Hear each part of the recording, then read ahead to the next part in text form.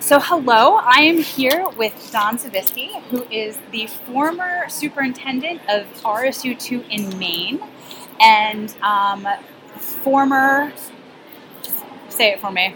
I was superintendent of instruction at the deputy level, so There we go. I mentored the commissioner about education.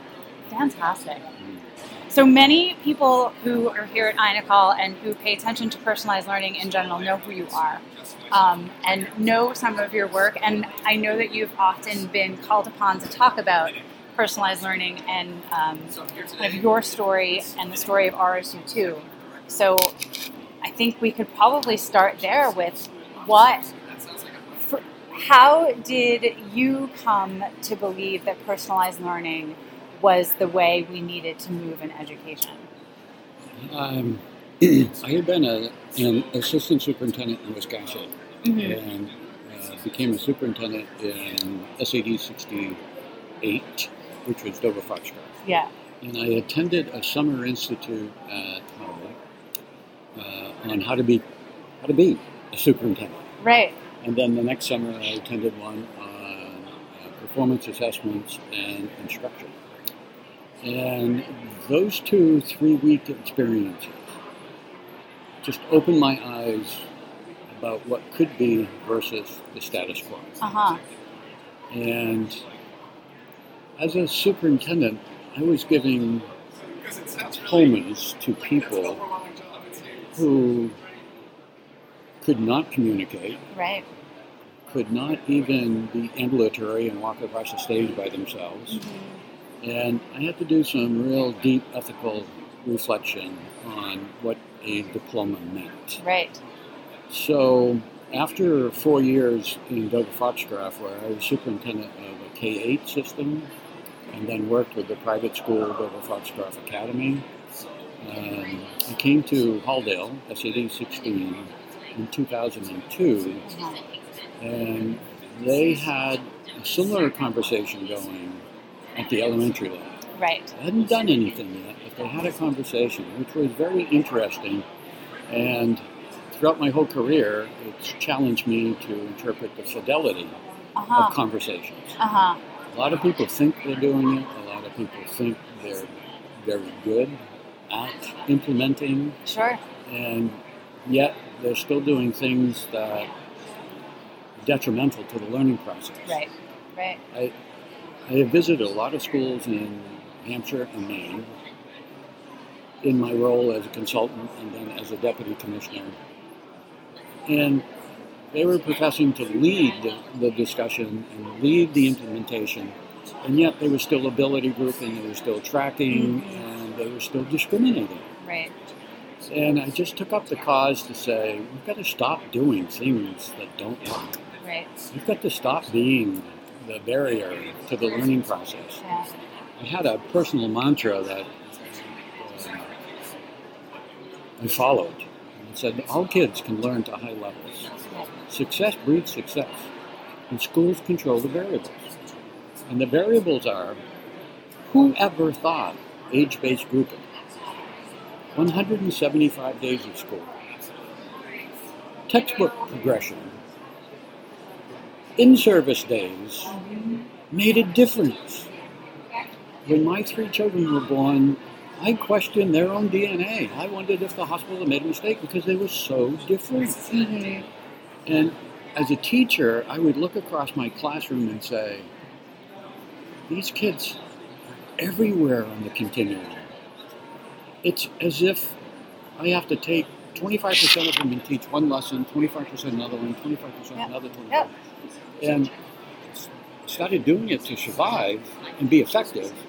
And later on, that was called differentiation. Exactly. Yeah. What did you teach when you were in the classroom? My first lesson, my first position was a teacher of mathematics in junior high. That later became middle school, but it was 7, 8, 9. Right. And I was primary 8th grade. I had 1 7th, 1 9th, and 3 8th grade. Yeah.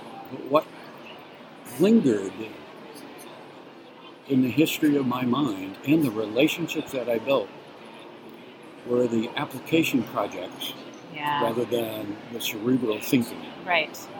So we had a buoyancy lesson, we had a wind propulsion lesson, and we built styrofoam meat tray, pencil mass, paper sails to float on the 1 inch deep aggregate roof water. Right.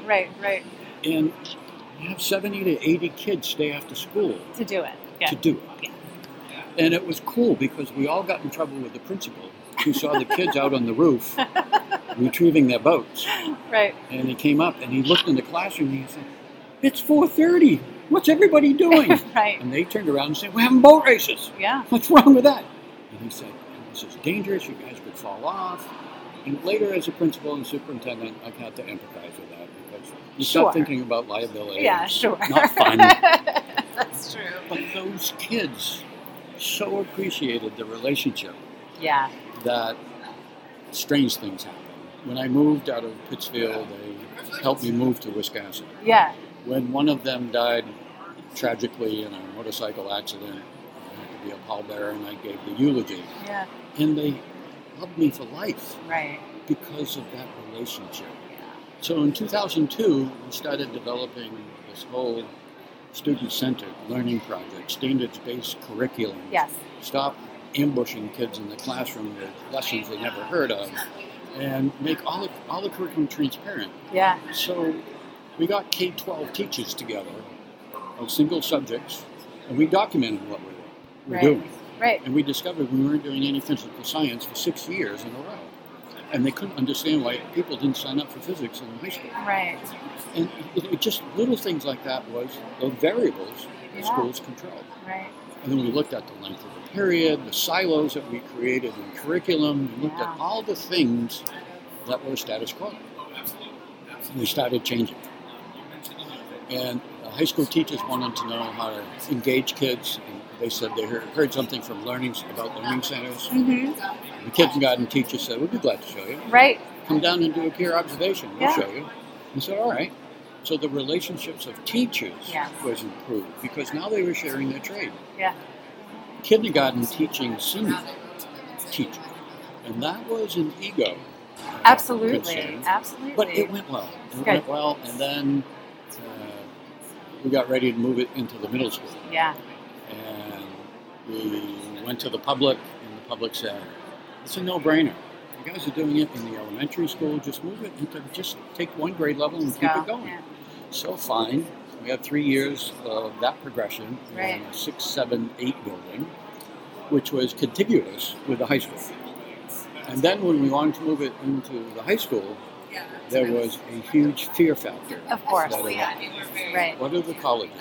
Yes. And Yeah. my kids not be able to do this. Right. And, if you're going to stop listening to their voice and stop making education fun, what are they going to do when they get to college? They're going to expect the same thing. And college isn't like that. So Right. you're doing a disservice to them. Oh, come on. Right. Instead of averaging, in the metaphor, the example I use is a 90, a 90, a 90, and a 10. Yeah. It's 280 divided by 470. Good enough. I can move on. No, Yeah. that 10 is going to haunt you. Yeah. It's going to haunt you. It's going to cripple you. It's going to confuse you. It's going to make you angry. Right. And I showed them the progression of what happens to sophomores. In the sophomore year, well, basically in the middle school years, my hormones are going crazy and I'm forgiven. Yeah. And I'm doing this and everybody understands I'm crazy.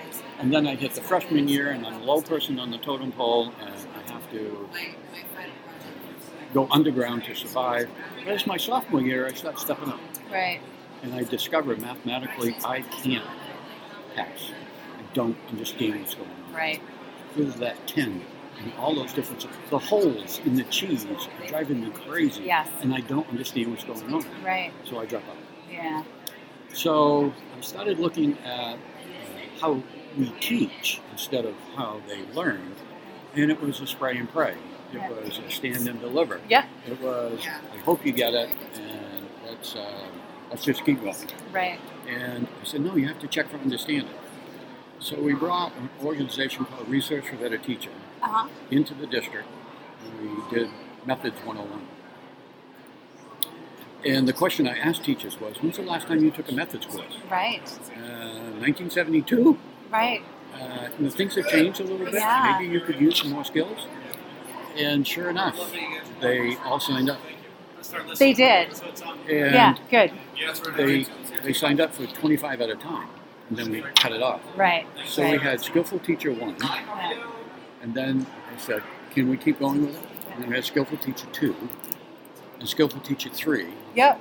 and we had 100% of the district do level 1, 75 do 2, 50% do 3. Mm-hmm. And they became addicted to innovations. Right. And then we started looking at the structure. So in 2007 and 8, we tried to move it into the high school.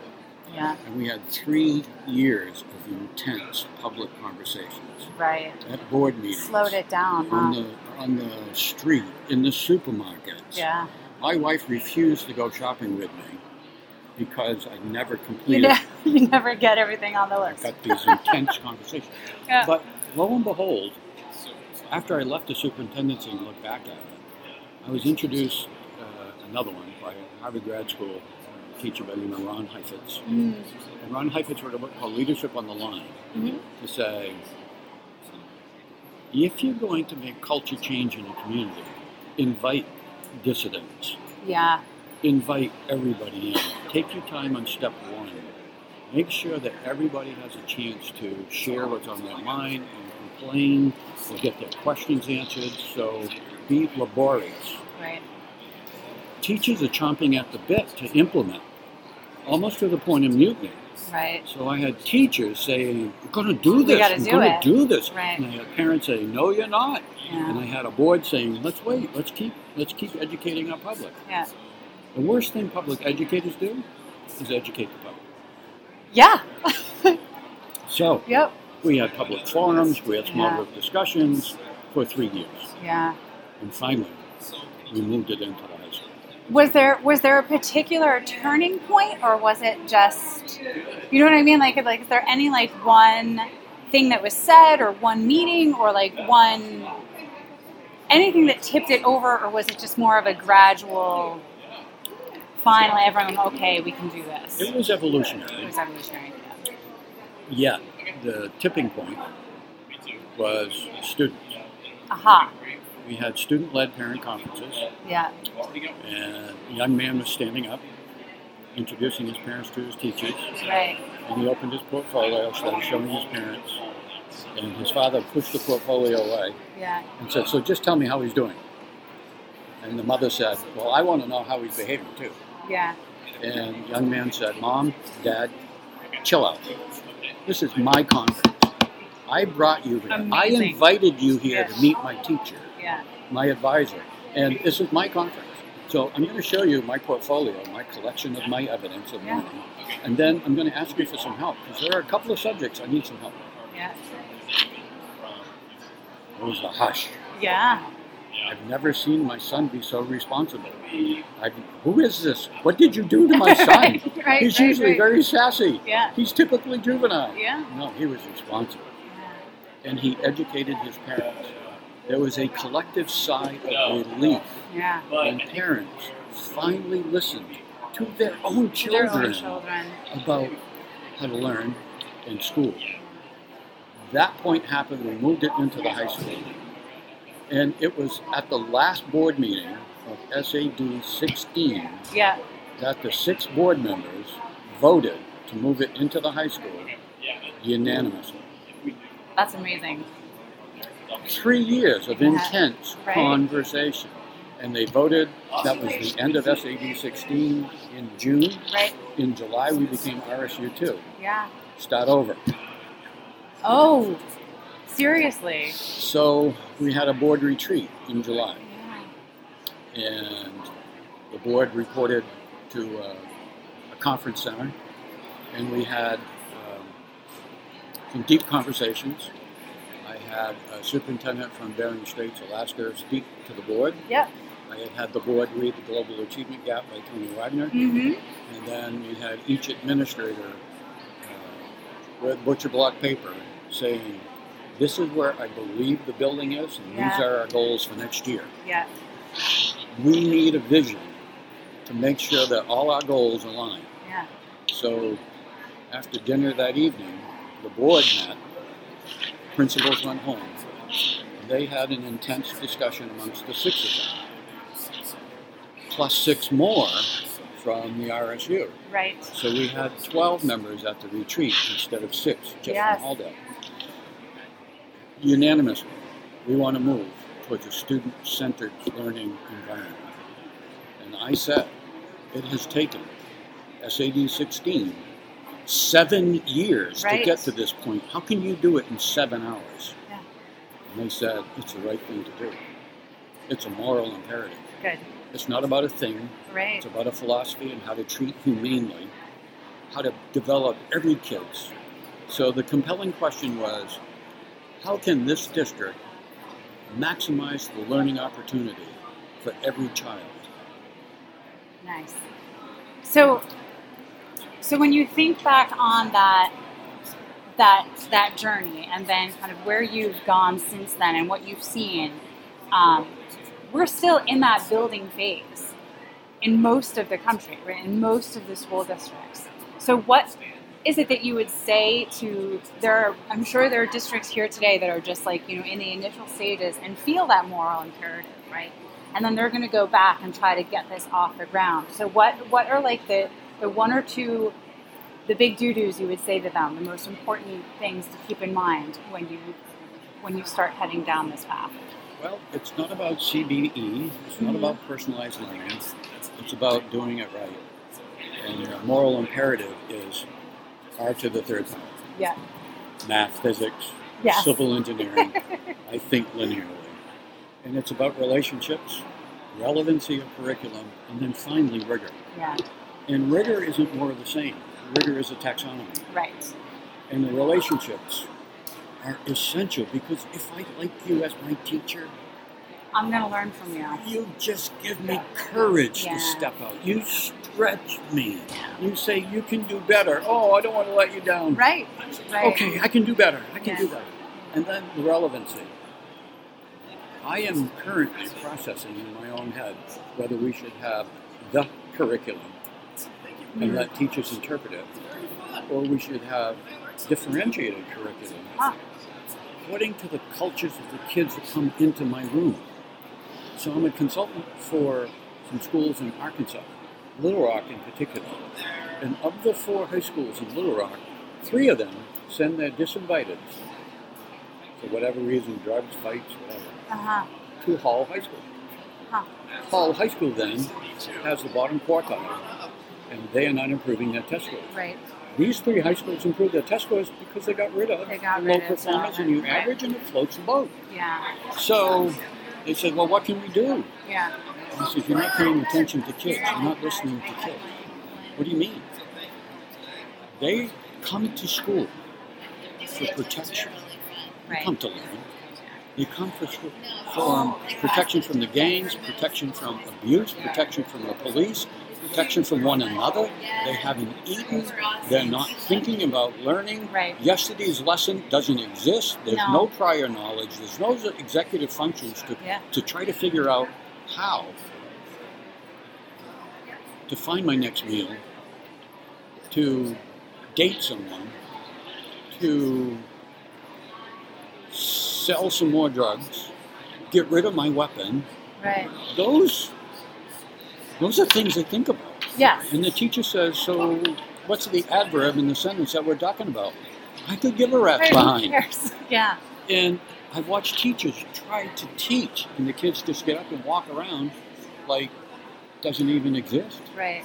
And they don't exist because what's happening isn't in their world. Exactly. And when called upon, their reaction is one of defense. What? Yes. What are you picking on me for? Right. Right. Geez, I Right. just asked you to participate with us, Right. that's all.